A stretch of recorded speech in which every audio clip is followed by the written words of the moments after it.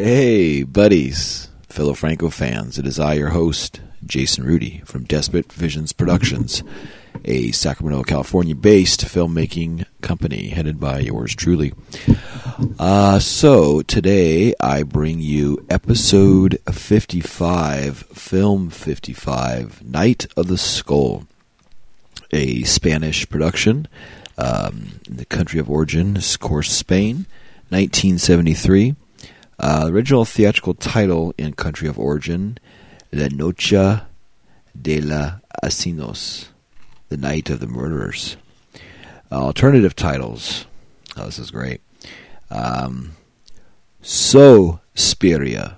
Okay, now, you know the Dario Argento film, Suspiria, which came out actually a little bit later.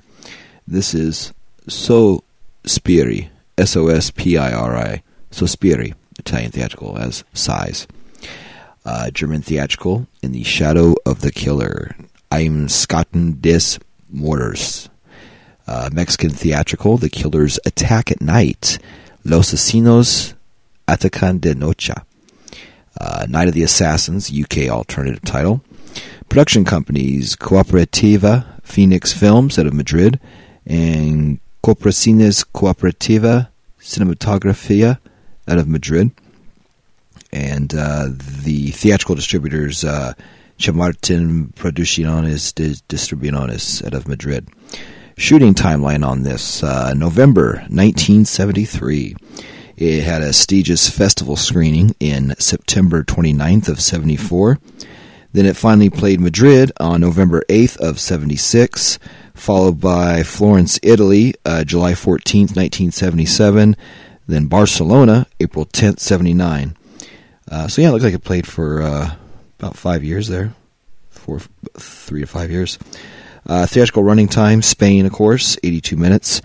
This is a film that has very little fleeting nudity, as it was in Spain, and all the nudity shown is not an erotic or sexual nature. It's always a matter of fact, getting out of a bath, only showing part of one boob or the rear of the person. That's about it. Very different than his other films, more of a straight-ahead film that he does every once in a while, where he doesn't really, where he tries to play it up really classy. This is one of his classy type films. Cast is Alberto Duvales returns as Major Olive Brooks, Evelyn Scott, William Berger, Maribel Hidalgo, Lina Romay, Vicente Roca, Antonio Mayans, Yelena Samarina, Angel Menendez, and Luis Barbu is really good in this.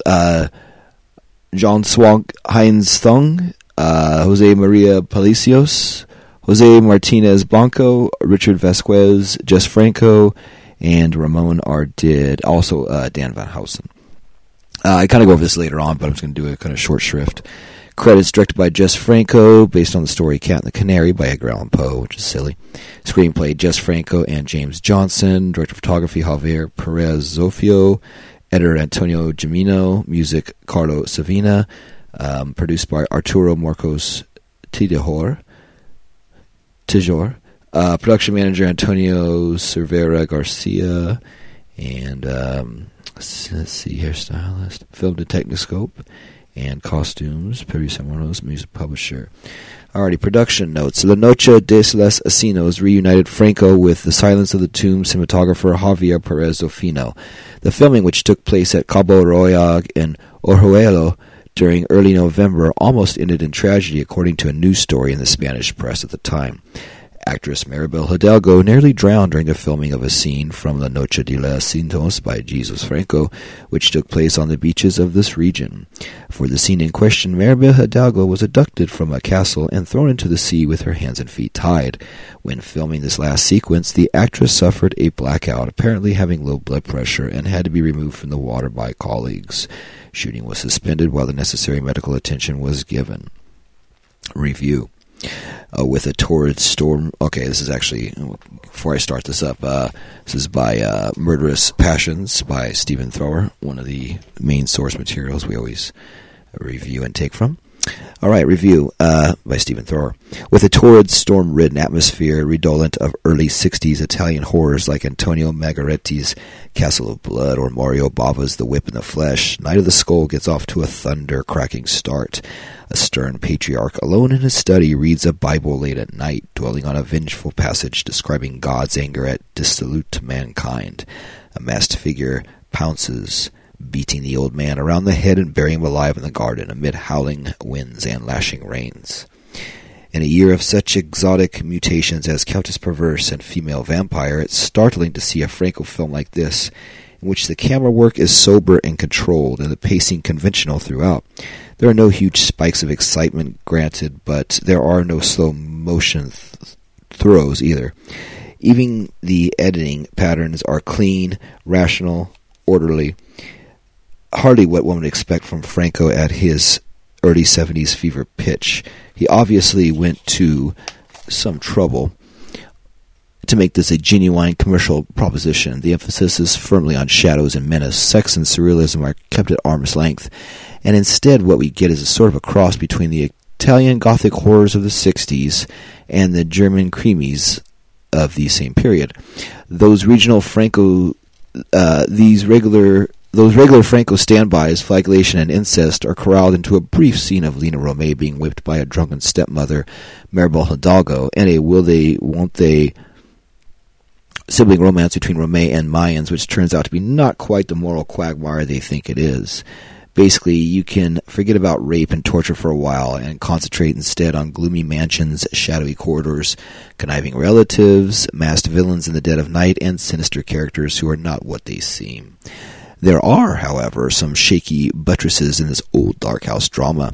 For instance, Night of the Skull seems at first to be set in England, complete with references to characters traveling from Brighton and others complaining that they need to get back to London. Everyone speaks with British accents, and despite the Hispanic appearance of several key players, those lords, ladies, barons, and majors are clearly supposed to be members of the British upper class. However, a preponderance of bootlace ties and a policeman with a cowboy hat set alarm bells ringing until at last it transpires that the characters are holed up in an estate in Louisiana belonging to an English emigre whose decision to relocate to the USA is important to later plot developments. The film's sense of geography is woefully unstable. The long distances being discussed are too casually sketched in so that the turn-of-the-century transatlantic travel begins to seem as instantaneous as a trip via Star Trek transporter. In addition, the film's complicated plot tends to fall apart under scrutiny, as a plethora of minor characters are so fleetingly introduced that it's hard keeping track of who's who. Franco may have chosen to mount a more conventional production, but it's evidently being written without a second draft and filmed at breakneck speed. Consequently, it's not just the shadowy lighting that obscures. What the film really lacks are a few baroque flourishes. A more mobile camera, for instance, to augment the masked marauder prowling through the shadowy house and grounds. Still, Night of the Skull is sufficiently moody and compelling to hold one's attention. Estras Bava it may be, but it's a hell of a lot more successful than Silence of the Tombs, which felt like a failed attempt to relive the daffy delights of Bava's $5 for an August Moon. Though Night of the Skull is definitely a minor work, it deserves more acclaim and has probably looked glorious on the big screen. Julian Granger adds, this comes on strong like an Agatha Christie 10 Little Indians type film, with the main audience expectation being a final reveal as to which of the ghastly family or his employers is the killer, only to have everything revealed about 47 minutes in when Dan Van Housen's Albert Pagan character reveals to his Chinese medium wife that the portrait of Lord Marion in the dining room isn't in fact Lord Marion after all. Their attempt to contact him in a sort of seance is interrupted when Rufus, a grotesquely overacting Louis Barbeau, kills them both.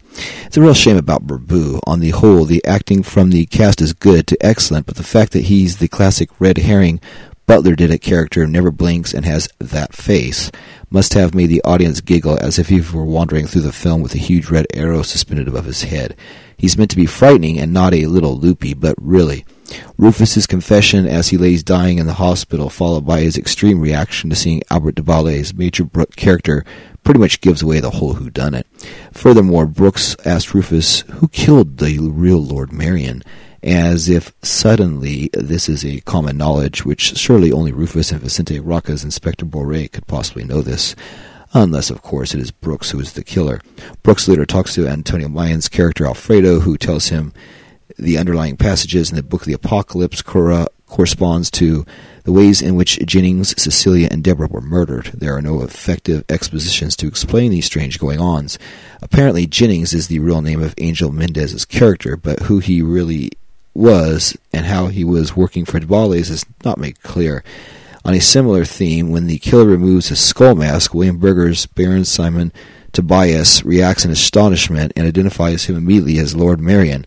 Surely he would have seen and identified him during the investigation. Finally, when de Ballet's reveals that he is about to kill his illegitimate daughter, he calls her Jennings' daughter. It seems to me that the story structure is muddled and the exposition hopeless. Perhaps it is Franco's nascent freeform filmmaking that clashes with the sort of murder mystery that stands or falls by its careful plotting. Franco on screen. Franco turns up toward the end of the film in an underdeveloped but amusing role as Eddie, alcoholic sidekick to Alberto de Ballet's brooding, quizzical investigator. Cast and crew. Night of the Skull sees the handsome and engaging Antonio Mayans making his Franco debut. He would go on to become one of the director's most indispensable collaborators in the 1980s. Jock Swan Hines Thung, a.k.a. Susan Swan, or Swan Hines, plays Meru, a young medium married to Dan Van Housen's Albert Pagan. In fact, she really was dating Van Housen at the time. He introduced her to Franco, who liked her and asked her to appear in Night of the Skull and one further film, Kiss Me Killer. Heinz Thung, then living in Madrid, was a recent graduate in medicine at Freiburg University. She later married a Swiss dentist and now lives in Switzerland. Music. Carlo Savina's score as a strident gothic noir confection, led by a theme for saxophone and strings which intelligently overlays American and European influences. There are distinct echoes of Carlo Rostosi's music for Mario Bava's Blood and Black Lace, and a direct lift from Savina's own score for Bava, Lisa and the Devil, a composition for strings. Savina was a veteran Italian composer whose work graced numerous peplums, spaghetti westerns, and historical epics in the 1960s. His horror and thriller scores include Crypt of the Vampire, The Young, the Evil, and the Savage, Malenka, The Niece of the Vampire, Omne Roventi, Night of the Damned, The Female Butcher, and The Killer Reserved 9 Seats, which, 1974, it's a really cool film. Locations, shot in Alicante and Orihuela, Spain. Connections. This should be close to the end here of this half. As the credits admit, Night of the Skull owes much to the classic Old Dark House story, The Cat and the Canary, borrowing settings, ambiance, and basic plot details. However, the credits attribute the source material to Edgar Allan Poe, which is, of course, untrue. Cat and the Canary began as a play written in 1922 by John Willard, the success of which led to screen adaptation. Paul Lenny directed the first version in 1927, winning acclaim for his merging of German expressionistic and Hollywood styles. Certain details in Night of the Skull have their own origin not in the Willard play but the Lenny film, including such elements as a second will that contradicts the first. Franco dispenses, however, with certain key visuals, like the ghostly hands reaching from the shadows to menace greedy relatives, and the denouncement is completely off the wall and no way accurate to either source. It also has no connection to the 1965 play of the same name by Cuban-born dramatist Jose Tirana. The biblical text from which Lord Marion reads at the start of the film is Deuteronomy chapter 13, verses 19 to 24. The name Lord Marion returns from Franco's debut, Trimos e Tin Enos, in which is a villainous murderer in the imagination of the film's fanciful heroines. Other versions. Obsession lists a running time of 87 minutes, 5 minutes longer than the version currently available on DVD from Tartan and Image. The missing content of any longer version is unknown. So, yeah, that's, I think the version I saw was off of Imager Tartan, because I think they share some of the same cover art, same poster art for both releases. Yeah, so anyway, you'll hear some upper music after this portion, and then Eric Whitwell and I review this film, A Night of the Skull, and hear what we think about it and all that good stuff.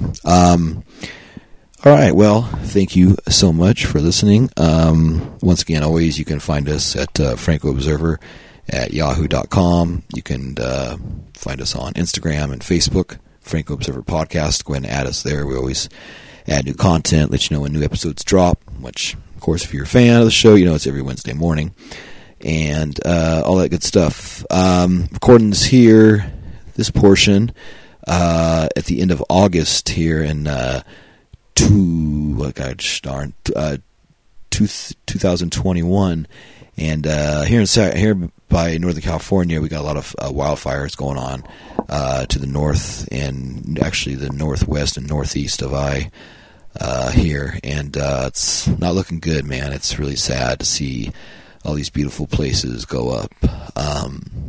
Trees are so very important. Trees, of course, supply oxygen, take our carbon dioxide, and are so important to the world. We keep seeing the forests and the trees die away, polar caps melt. It's so sad. It's only a matter of time. I don't know. I want to go on a big drag here, but yeah, stuff like that does not make me have hope for the future. Trees also absorb a lot of negativity. It's an old witch thing that I believe in, and with this world being so negative, it's almost fitting to see the trees disappearing because we don't have the things to take away our negativity. So, which is a tad sad thing, you know. That's why we do art and do all that stuff, is to help ourselves do that. So, let you think about that for a moment, and please give to any local forestry service, anybody fighting the wildfires, anything that helps. And please remember, do not ever throw any cigarettes out your window, or do not light anything by dry areas. Please keep our world safe. We need it for a long time more. Please. Thank you.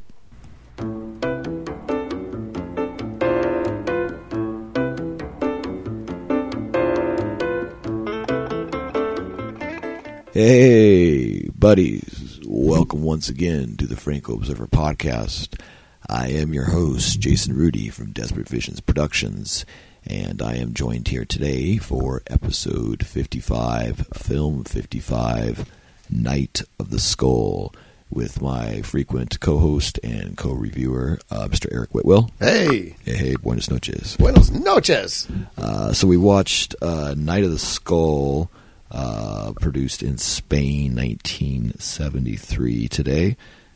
Watched it off of, I believe it was a copy of a Spanish print, which looks like similar to the Severn print.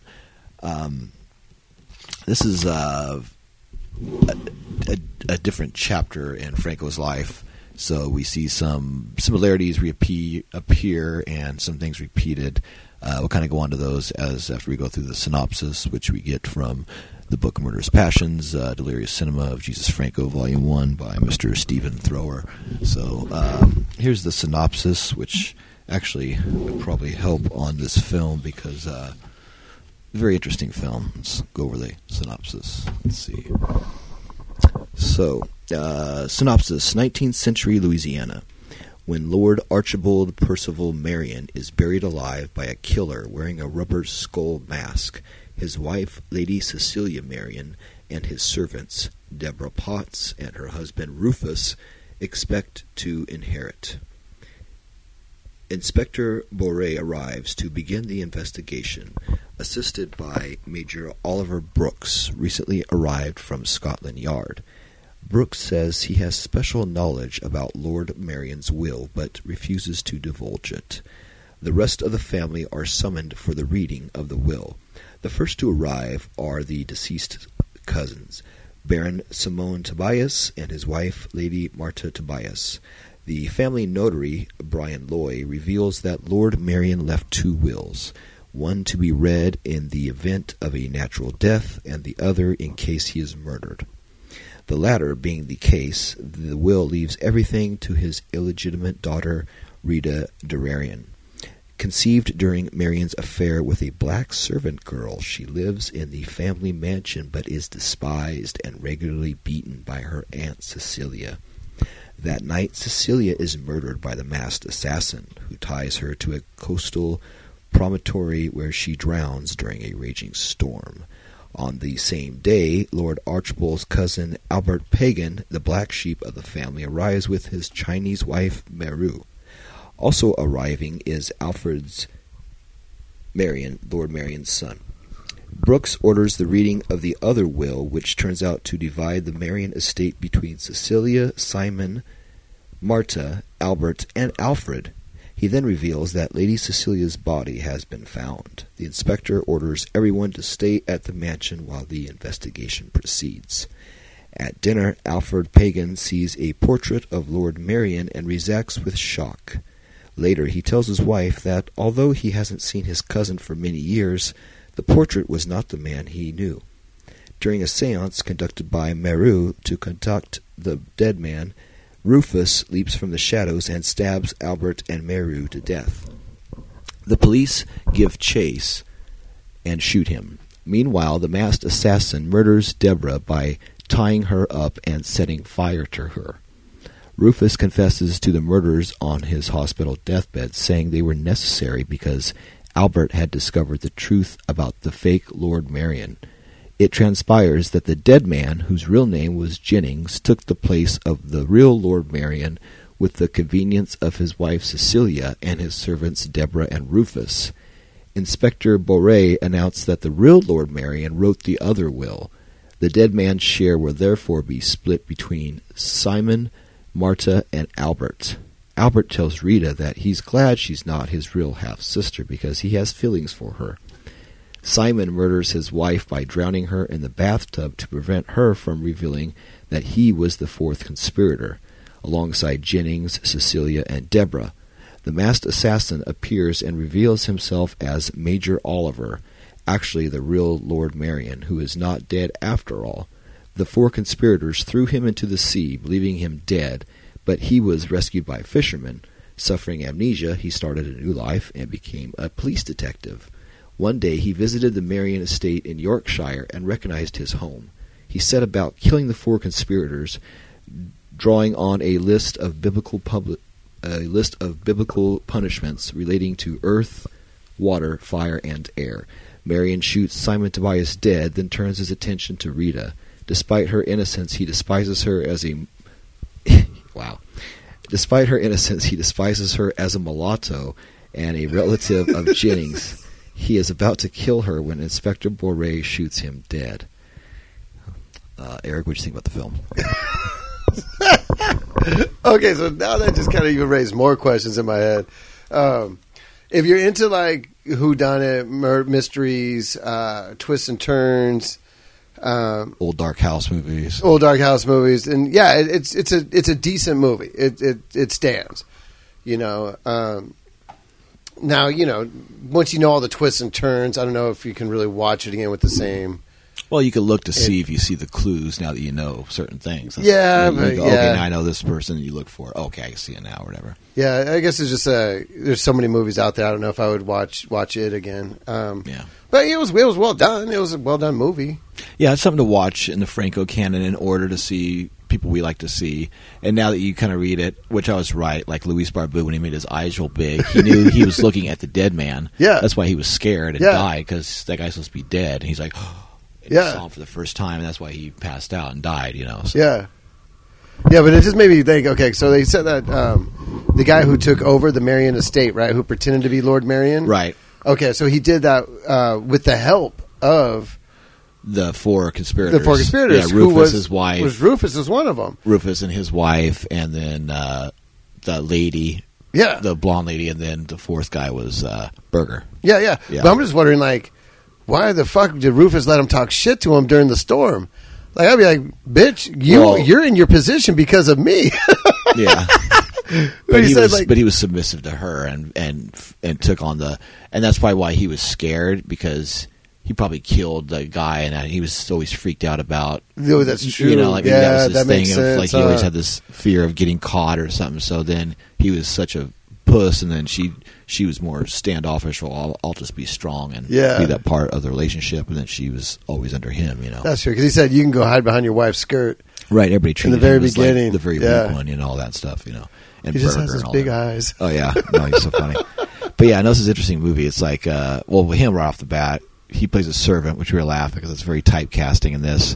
And something that this is funny without opposite typecasting. You have Lena Romay in here, who is dressed all the way up to stitched all the way up to her neck.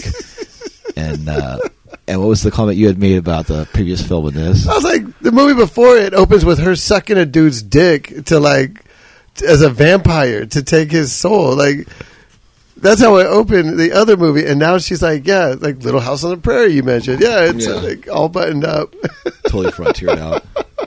totally innocent, and like, oh, I don't know. Yeah, so this is he did this for Cooperative Phoenix Films Madrid, Cooperative Madrid, so Spain. So with Spanish production like that, and not France or other places, Germany, and that's why the lack of nudity in that, because shot right in Spain at that time, so that Okay. was clamped down on that. Let me see. There was nudity though. Yeah, there was some nudity at the very end, but it was almost inconsequential nudity, and it wasn't sexual nudity. Yeah. That's why he can get away with it, you know, Okay. showing the That ass makes like that. Yeah, it wasn't like in a lustful scene of her getting naked doing something. It was like, Yeah. you know, her was at the beds, even her getting in bed with a guy. You didn't see anything. What was it? You seen part of her boob, and what shot was it? Getting out of bed or something? Yeah, or, when she was laying down in bed, and you saw like part of her breast, like Yeah. in like the 31-minute. Yeah, mark. by herself. So By herself. then Yeah, she was yeah, with yeah, the yeah. guy. They didn't show it Yeah, all. they didn't So show it's it. weird how that nudity Yeah. is with that. It's just so stupid how they set That makes all sense. up. Okay. Yeah, and then I they can got, see of course, that woman's ass when he was putting the cloak on her or whatever, you know. Yeah. The coming out of the bathroom. That robe, yeah. Let's see who the producer is on this. Let's see. Production message. This is assistant producer, assistant director. Okay, let me just get the credits out. Directed by Jess Franco, based on the story "Cat and the Canary" by Edgar Allan Poe. But that's so funny.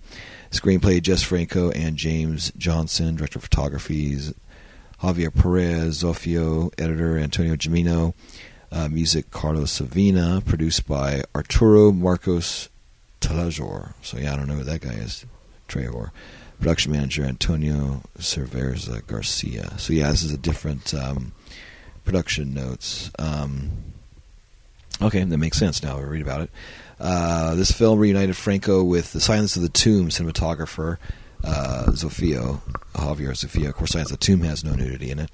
The filming, which took place at Cabo Roig in Orihuela during early November, almost ended in tragedy, according to a news story of the Spanish press at the time. Actress Maribel Hidalgo nearly drowned during the filming of the scene. It must have been on the rock scene. Oh, whoa. Shit, dude. During the filming of the scene, the Nights of the Assassin by Jess Franco, which takes place on a beach of this region. For the scene in question, Maribel Hidalgo was abducted from a castle and thrown into the sea with her hands and feet tied. While filming the last sequence, the actress suffered a blackout, apparently having low blood pressure, and had to be removed from the water by colleagues. Ooh. Shooting was suspended until the necessary medical attention was given. Jeez. Oh, Jesus. Yeah. So that's pretty fucked up. Oh, man. Okay. But yeah, so that was interesting on that. I just happened to kind of glance at it. As I was How much prior had Soledad passed away? Like how many years prior? well, no, that's quite a bit. I'd say that was probably 2 years. Oh, that's not that long. Well, yeah, but but how many films ago? Well, I know, film-wise. 80 yeah. films. No. Yeah, and dog years. How many years is that? Yeah. No, but this has a really good cast. It's got Yeah. Alberto Dabales returns as Major Oliver Brooks. You have Evelyn Scott coming in, I think one of her first films for him, as Lady Marta Tobias. The mighty William Berger is really good in this as Baron Simon Tobias. Maribel Hidalgo, I'm not familiar with her. She's Lady Cecilia Marian. Of course, Lena Romay is good in this as Rita Dorian, Lord Marion's daughter. So it's funny. So she's half white, half black in this, and it's funny. The racism in this is really strong. It's like she's talking to the inspector, and she says like, "My mother was half black," and he kind of looks away in like sadness or like shame, like, "Oh, I'm so sorry." Like, I understand. Yeah. I understand your pain. And then in the end, when she's yelled at by getting threatened, he calls her a half caste. Yeah. Alberto Duvali's character, he's getting ready to murder, and it's like Jesus. He's like screaming, "You're just a half caste." He's getting ready to fucking murder. It's like, geez, on top of everything, on top of all that stuff. Oh, it's you know. Dude, also when they talked about Albert Pagan, when they're like, "Oh, Albert Pagan showed up and he's with a Chinese woman," and they go, "What do you say?" He said, "Oh, he's always been odd like that." Yeah, and he's the black sheep of the family. Yeah, and it's like, oh, he's with the Chinese woman. Yeah, like, he's always been odd. Yeah. So no, it's funny with that. Let me go over the rest of the cast before we hit all the list and everything. So yeah, then we have let's see, am I on him already? No. So yeah, okay. Lena Romay, of course, is good in this. Vicente Roca plays Inspector Bore. He's actually really good in this. The cops are actually not inept after all. They have inept times, but they actually carry through. But we'll hit that on the list later. You have Yelena Samarina returns from like Dracula's Daughter, and I believe she's in one other film after that. And this is like her third film for Franco. She's really good in this. Is Deborah Potts, Archibald's servant. Antonio Mayans makes his debut in the Franco universe as Alfred Marine, Archibald's son. Angel Menendez from Sinner and from Signs of the Tombs and a bunch of other films. Always plays a sleazy guy. He plays the fake Lord Archibald, the Percival Marion, the fake one with the big mustache. Luis Barbu, of course, returns as Rufus Portis, Archibald's servant, and is really good in this. And then Jacques Swan Hines Thong, also known as Swan Hines, plays Meru Pagan, Albert's wife. Jose Maria Palacios plays the coroner. Jose Martinez Blanco, as P. Martinez, plays Brian C. Loy, the notary. Ricardo Vasquez plays the chief inspector. Jess Franco is good in this as Eddie Pemberton, Brooks' assistant. And then you have Dan Van Housen as Albert Pagan. And finally, Ramon Ardid is in here as Agent Robinson, Bore's assistant. So, all right, I'm going to go over the list real quick. Of not a lot of stuff is on this list, so there's going to have a lot of swings and misses on this list.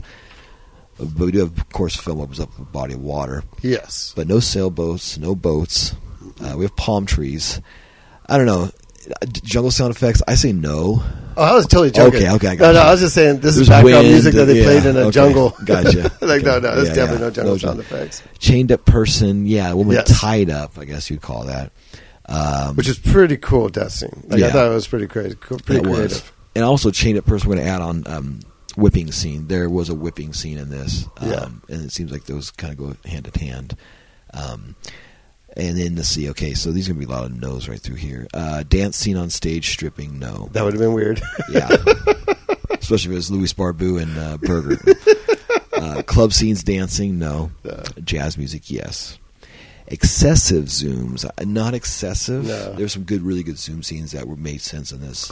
Unfortunately, number 11, out of focus shots, quite a few. And not a crazy amount, but at least 10 probably. Mirror shots, yes, very few, but maybe one or two. One for sure, maybe more than that, but one that we definitely caught. Mind control theme. Not hypnotize, this and that, but there is a mind control of the guy getting killed and then his mind losing focus and then coming. It's not mind control, but it does have something to do with the mind of, I went here and it was triggered and then I remembered everything and then I had to kill these people and almost like I was hypnotized and then now I got the command, convoluted way, but it's a little bit there, but not as much. But the mind is a big part of this film. He had amnesia, and then he remembered. And then once he remembered, then it was like his control. He had to kill these people. Yeah. But an hour before that, he didn't have to kill these people. But then something clicked, so it's almost like a mind control in reverse. Kind of like Road Rage. Yeah. And then there's also, too, this is like, what was it, The Avenger of Soho, which is similar to this, where the cop fakes his death, and then he comes back and kills the people later that did the crime on him, or he observes them and watches to see who it is first, and then does it. Very similar to this. So yeah, it's another Franco copying his other stuff, even though he says Cat and the Canary and shit, which doesn't make sense. Number 14, Magic Tongue scenes. No, actually, Magic Tongue was put away on Mighty Lena, and she didn't get to play. So that was sad. Seen her really pretty teeth in this. Yeah. Seen her hair pulled back. I don't think even her hair was released, huh? No. When she was laying in bed, I think that was that was a little bit. But, yeah, that's about it. But that's not even. Yeah. Lena's almost wasted in this film. I mean, she's good. She got to act, and she had good acting scenes and stuff, and that. But it's sad that when she does her shirt, you get excited, and then it's to see whip marks, and it's like, oh, never mind. Lena as a Puritan. Yeah. So that was sad. No Magic Tongue, no red light scenes, no sheepskin. Goddamn, there's no masturbation at all in this film. With a C item, a D item, an E item, or an F item. Number 17, Mad Scientist, no. 18, Fish Tank Shots, no. 19, Talking Animals, Parrots and Birds, no. 20, end credits, yes or no. A lot of end credits. At the beginning, the font reminded me of Happy Days, and the final end font was like Spanish horror font, or the 30s Universal font, actually, the big blocky monster letters. Pretty cool. 21, handwritten signs or notes, no. Erica noticed an actual made sign of the notary, which was official sign, so I was really curious. Maybe that guy was an official notary. I'm curious if that was, because if they had that made, that's some budget, man. If he actually got a sign made for the film with somebody's fake name. Inept cops, no. I say no / yes. There's parts of them that were inept. I kept losing his hat, going back and stuff, but he was the one that was smart in the end, which was funny. Spiral staircase, not spiral, more like a square, but yeah, there's a downside shot of that. And no belly chains in this, because there's really no bellies to be seen, Even the guys with their pants way up to their fucking rib cages. Yeah. Button at his belly button.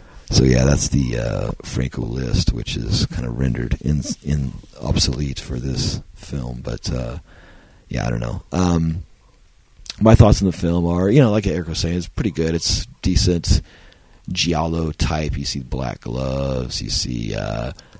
It's kind of cool. That opening poem, you almost think it's like a Necronomicon, Book of the Dead, but it was just a poem that the guy was into that was going to show how people were getting killed. And it's cool that they really stress that in the beginning, and you've seen people die by the things. And there's a good twist where you keep waiting for the water death, and it turns out to be something else. So that's really cool. The Dime Store mask, of course, looked funny at times, but other times it worked really well. I mean, it's funny because it's so cheap, but then it looks kind of cool because it's so cheap that it's scary looking. It served its purpose. You can kind of tell who the killer is by the hairy arms a little bit. At least it's male, you know that. But it's like I said, there's a good twist that he pulls off on this. That surprised me. And it's always good to do false finishes. So they did a lot of false finishes, about 2 false finishes in this. I don't know. Decent acting in that, but yeah, totally no, very, very low nudity. I think the first one was like 31 minutes in. Yeah. And then like after that, you get like a second from then and like 4 or 5 seconds here and there. But knowing that it's in Spain and that type of production with their strictness on nudity and that, it totally makes sense. But, and of course, this was his first film for this new company, so he tries to do a little classier and stronger productions, and then later on starts putting in, because the next film is Hot Nights of Linda, and that's quite a bit different than this. So, right there at your elbow is the next film.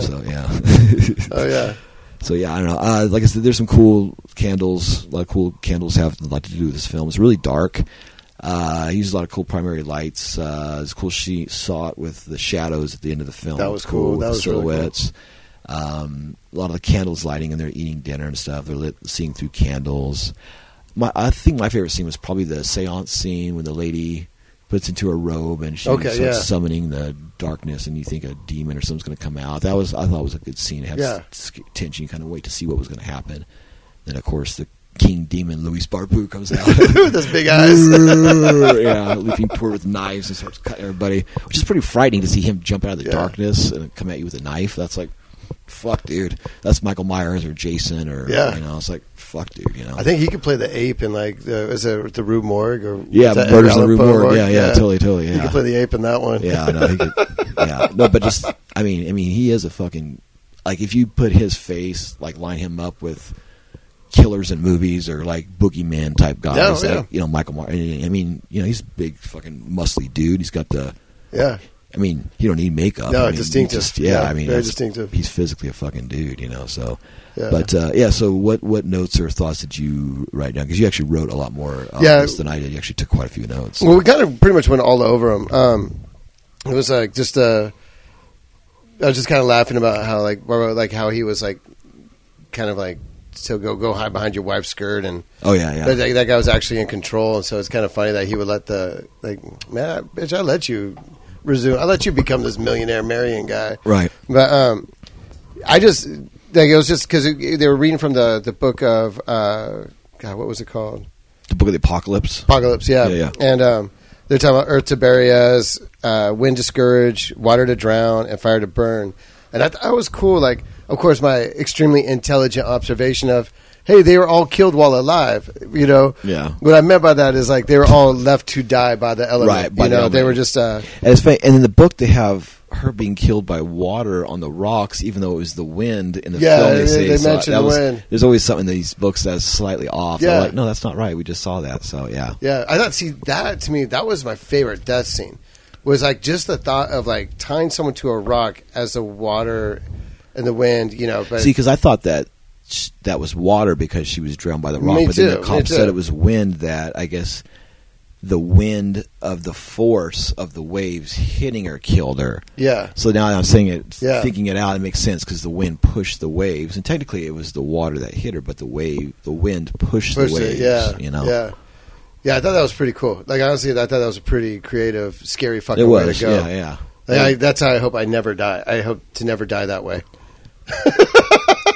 So, listeners of the Franco Observer podcast, you now have a secret way to kill Eric. That actually was. You could be like, "Hey, Eric, I got this part for you in this movie." Yeah, here. Yeah, I know. And then that poor lady too. That's either was her or was the first person they show in the beginning on the rocks. I wonder if that first scene where you see the guy putting the lady on the rocks was that the same lady that's I later think so. on? I think it was like foreshadowing. That's what I thought. I think the beginning credits was just foreshadowing what was to come in the movie. So then that lady has to be the one that was. And we read the books that was really blacked out. Yeah. Which we couldn't tell it was. We thought it was the one lady, then we thought it was Lena, and then it was, you know. I wonder if it was the lady at first, and then she couldn't do it again, so they just had Lena like stand in for her. Good call. Because that really looked like her Lena. face looked like it changed. It was one lady's face, and then we were looking at it, and then it was an upside down shot, and then it looked like it was somebody else's face. I said, "Oh, that's Lena," because it looked like her eyes and her mouth, but she might have. Good call. Now watch that again and see. Possible. Yeah, they might have done it as like later on. Because Lena's hardcore like that. Because I'll do it. Because probably what happened was they were waiting, and then he probably said, "Hey, why don't you go down there, lay down there?" You know, because knowing how we do films, like, why we have a couple hours here? If you're okay with doing this, lay down here, and I'll just shoot you this way, so we can move on and do other stuff instead of waiting for it to come back and finish this up. You know, which I could totally see that doing that. You know, and just making it into script. Well, they're just like, I'm not doing that anymore. And no, because they were like, because she's in the ambulance or whatever, or off to the side, you know. But he's hardcore, fucking, you know. All right, let's fucking get you down there, Lena. You know, Lena fucking will jump off of goddamn mountains and shit and barefoot. Especially this film, she's like, shit, I have to fucking be dressed all the way up to my fucking neck and not show any skin. At least I'll lay down on the rock for you, you know. Yeah. Ooh, I got this rock snuggled up right where I want it to. Yeah, exactly. Yeah. Lean on the rocks. That's a nice trick. Lean on it. Yeah. So, any other thoughts or observations? I mean, that was just pretty much it. Like, I was just waiting for like the water thing to happen, and it was cool. It was a good movie. It was William Berger's good in it, I think. Yeah, He always plays a good sleazy bad guy. William Berger's badass. Yeah, he's badass. He doesn't have a lot of dialogue in this, but he's good. He still mugs a lot and looks tough and shit. And then he gets to worship his wife in a scene, and then gets to kill her and shit, and you know, does some good shit and stuff. So I don't have any pictures of him there. Just that. No, I know. I just kind of miss what's his name. Howard Vernon? Yeah, Vernon. Yeah. I think he might be in the next film. Was this when he was off like doing some other films or? Well, no, he could be because the next film is Paul Mueller. Which he returns, which I didn't know he comes back. So, and Monica Sweet. Yeah, okay, so that's good. So, but anyway, nice. But Berger is good in this, and Franco's good as the kind of the drunk. I saw that Eric. He's kind of like the drunk in the beginning. It's kind of comedy. But then he kind of like watches over the guy peeping over into the peepholes. Like he's kind of like, oh, you're a fox. And he's kind of like the morality, kind of like, oh, I'm a little bit better than you, kind of knowing I'm smarter than you. And Franco likes to book himself as that, like he's the expert knife thrower in one film. And another film, he works for Scotland Yard. He's real smart and he knows this and that. He's the most genius, and they call him about advice for certain things and shit. It's like, hey, if you're in the fucking, if it's your movie, you should write yourself as why not? You know, you can still make fun of yourself, but you know, give yourself nice stuff too. Why not? You know, there's no harm in that as long as you're not the star and you know, killing 80 people or whatever. I would love just to find just the one segment of his slow motion dying scene. I wish I could just find that segment. Like I could watch just that. I just want to watch that over and over. Yeah, that's with Melina. Yeah, that's pretty bad. Yeah, that's right. Because that day he's like, well, I think I'm going to just go ahead and just pantomime it like it's in slow motion. I'm not going to film it in slow motion. I'm just going to die in slow motion. Just get something different, you know. I guess you have total control. You have total control, you know. Yeah, you do what you do. Yeah, so. All right, well, we'll go ahead and give all the old good plugs and all that stuff now. You can get a hold of us at Franco Observer at yahoo.com. Go ahead and leave us mail there. Feel free. Don't be shy. Don't be scared. You can also find us on Facebook and Instagram at the Franco Observer Podcast. Go ahead and subscribe, download, share, and rate the podcast, and tell all your friends, tell other Franco people. There's always new Franco film, not new, but there's always current Franco releases coming out all the time. There's Death Whistles the Blues and Rafifi in the City is going to be two of them coming out in October through Severin. And then, of course, they just put out House of Psychotic Women. House of Psychotic Women, and then Black Boots Leather Whips just came out. So that's 4 right there. So that's pretty awesome that they're doing that. And then we'll be reviewing those very shortly because those are coming up in the rotation and in the lineup. So, of course, our mission statement in here is praise and done in memory of Uncle Jess, giving his films new eyes and new ears to all that like him. I don't know. I just say whatever else. Download the show and let's keep going. This is episode 55, Double Nickels. So we're almost halfway done. I don't know, something like that. So there's a lot more to go. But yeah. The 35 more, I think, we'll be halfway there, right? Well, no, we're at 55, and pretty much like 140 something is the count. 147. Okay, got it. Yeah. Okay. So we're a little more than a third there. Damn, you know, that's crazy. Give or take. So yeah, maybe half. I don't know. We'll see. Yeah. But yeah, because I don't know. Some of his, I mean, we might go over some of his like porn stuff and stuff, but I might leave out like those 5 or 10 titles. I don't know. We'll see. Maybe those might be solo podcasts. Yeah. Or maybe watch like 4 of them and just do one podcast on 4 of those films or something. Just I'm bringing a pillow. Yeah. Watch me fast forward, but another way. Gotta get Will in here to join us for this one. So. Oh no! But yeah, that's like the because he did one like on Falcon. Remember Falcon Crest? The TV show. He did a spoof like Falcon Breast. Like it was like Falcon Crest. Shit! And then he did one on Dynasty as well, like a Dynasty porno. So he did like those, Dynasty, type of thing. Yeah, those. I have one of those. Which one? If I have. Oh yeah, Falcon Crest. Yeah. Fatal Crest, yeah, that's the one that I have. I have one of those, but yeah. So, but anyway, that's way later on down the road. So, but I don't know. Yeah, so I don't know. Kind of a flat ending, but that's kind of like Franco's films, just kind of a flat ending. So, beautiful nights. Buenas noches.